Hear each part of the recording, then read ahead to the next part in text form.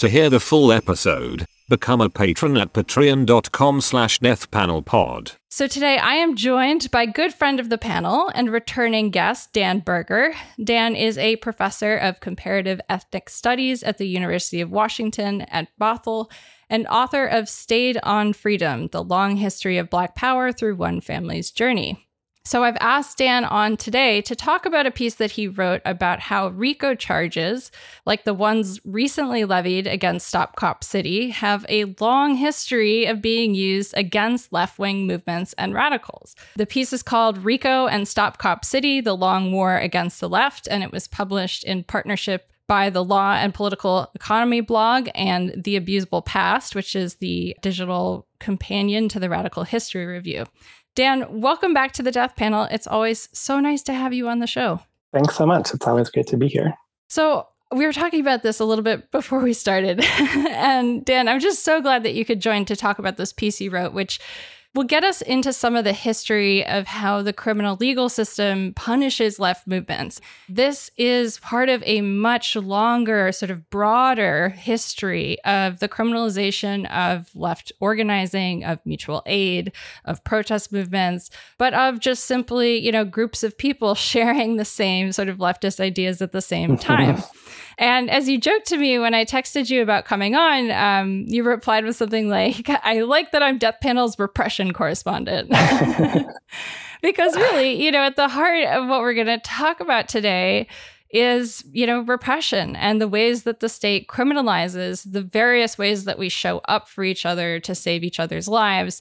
As Dean Spade would say, knowing that it's on us to survive and that no one's coming to save us, right? And so that's very much sort of what is at the center of what we're talking about today. Yep, absolutely. And I think it's it's easy to consign repression to a thing in the past or a thing in the history books or a thing that only happens to other people. And that's a big part of how it works. Right, that it aims to terrify people, it aims to scare people away from showing up for each other and with each other. I had the chance right before that piece came out to speak with a journalist for The Guardian who was writing a story about the RICO charges and asked me if I thought this would have a chilling effect, if the RICO charges would have a chilling effect on the movement. And I said, it's certainly aimed to do that, but whether it will do that is up to all of us. And I think that's really important because the goals of the state are not ones that we have to adopt or accept. Right? Mm-hmm. And I think RICO is such a clear example where we can see that difference. Like just because they're trying to intimidate us and pacify us doesn't mean we have to accept that. In fact, right, it's such a tremendous opportunity to reject that.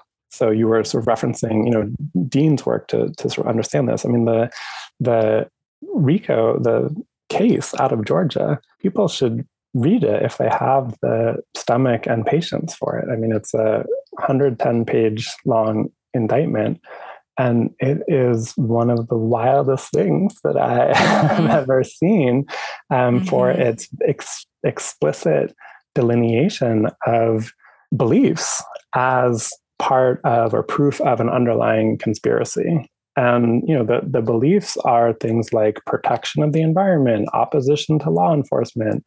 The practices are things like sharing food with somebody, buying glue or buying supplies that could be used for making signs or for bailing people out of jail, up to and including things that are criminal acts. I think there was something in there about a Molotov cocktail, there's something about trespass, right? So there are things that are against the law in the indictment, but it makes no distinction between things that are against the law and things that are not, and things that are in fact rather natural human expressions of community and conviviality. To hear the full episode, become a patron at patreon.com/deathpanelpod. You'll get access to this and the rest of our catalog of patron-only episodes, and be the first to get a new patron episode every Monday when it drops. With love, the Death Panel.